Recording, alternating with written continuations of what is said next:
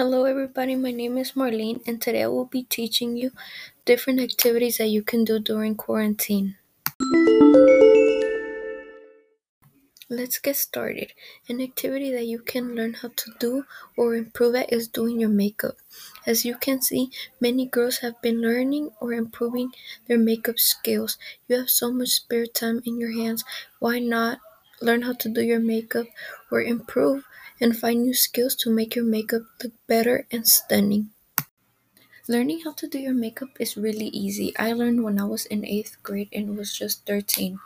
You just have to remember that patience is key. If you want to look good, you have to take time to look good and actually learn how to do it.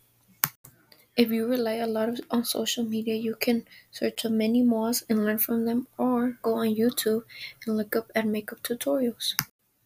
I hope that all the girls out there received a message and a new idea of a new activity that they could try out during this pandemic and actually look good doing it. Thank you so much for tuning in to my first episode of activities to do during the pandemic.